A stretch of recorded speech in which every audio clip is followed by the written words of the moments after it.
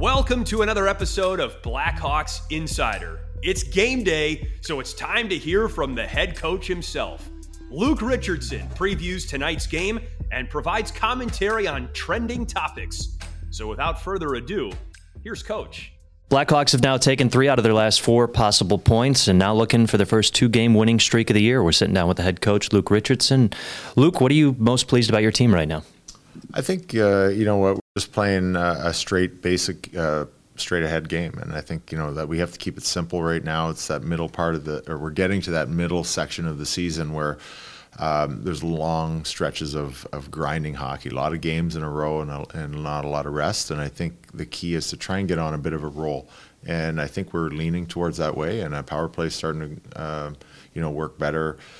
Penalty killing had a solid game last game, and it was great for Peter to get rewarded with a shutout. So if we can start trending in that direction of consistency, which we've been searching for all season, it's the right time of the year for it. I don't mean to go back to that rough road trip, but the third period against Minnesota, you said your team won that period. You understand why, where the game was at, but since then, it's now 7 consecutive periods by your team that's played pretty solid. Where did you pick up that trait as a coach to comb through, find the positives, and make it work moving forward? I think you can see the frustration in the dressing room and on the bench, and just it shows in the play. And the middle part of that Minnesota game, I think that was very evident for us as coaches to see. And you have to find a starting point just to reset. And I think that was the third period, and we kind of set a goal. And it gets them to refocus and kind of recharge. And they had some energy and played well in the third and scored a power play goal and was resilient on that power play. So I think it was something to build off of, and it's something to talk about in the next meeting and show some reasons why with a few clips of the differences between the first half of the game and then the end of the game.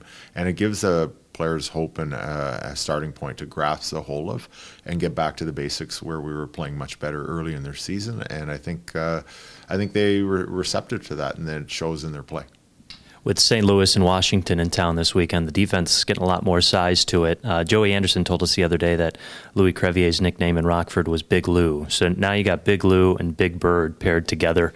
When can we just start calling them the Bash Brothers? Yeah, no, for sure. I think when they get even more and more comfortable as their time goes on in the league, they'll get even more physical and more dominant out there. But right now they do a lot of great things with their size and their reach, and it's very frustrating to play against. And I know there's been pairings in the past where there was Chara and Carlo in Boston, and very similar, like hard to get pucks to the net, and they have the ability to make just simple plays and move it up to the forwards or take the puck and skate it out. So I think that's something that it would be great to build on, and I think there's really no kind of we don't want to put a top end on them. They can go as far as they want with it, and I think just as they get a little more confident and adding a little bit more offense to their game is going to be great. But we'll just kind of chip away that as we go. But right now, just defending, they're doing a great job, and I think even last game, Kevin Dean used them many times against the top line as a pairing, and sometimes we put Seth out there with Vlasic, but. Louis did a great job and earned that right to be out there. It seems like this team picking up a couple of points over the last few games is coming at the right time on this homestand.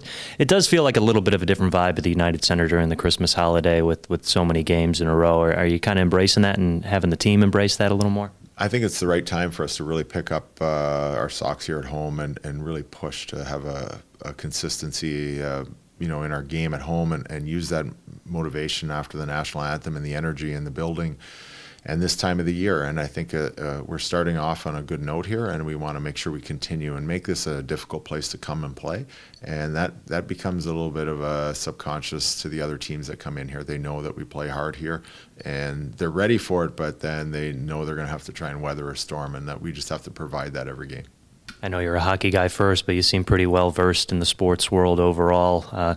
Sorry that Toronto didn't exactly finalize things with Shohei Ohtani. Are you following along with the Shohei watch at all? Yeah, I had no choice. A friend of mine at home has been sending emails all day yesterday that it was playing and was there, and there's hotel reservations. But I didn't really buy it 100%. But, I'm a Blue Jay fan a little bit, so I was hoping for them. And But it would be great to come to the Cubs as well, or the Blacks, or the White Sox, and be in Chicago. But personally, I kind of think he's going to stay on the West Coast. So I think he might be a Dodger, and that's just my personal opinion. But if you were trying to woo him to Chicago, what would you say? Great city. Probably one of the best cities I've lived in. It's great, like a good sports town as well. I think the fans and the people that support the teams are tremendous, and I would support it 100%. I had nothing but great fun memories in a year and a half already, and I can't wait to see our team take strides and see this city ignite for the Blackhawks again. So I would assume that that would be a consideration for them, knowing that what a sports town this is, but I'm not sure where he's going to end up. Luke, thank you for the time. Best of luck tonight. Thank you. That does it for another episode of Blackhawks Insider. Be sure to subscribe on Apple Podcasts, Spotify, or YouTube, and tune back in every time your Chicago Blackhawks lace up. And thanks to Southside Jake for the tracks on this podcast. You can also find him on Spotify, so be sure to give him a follow.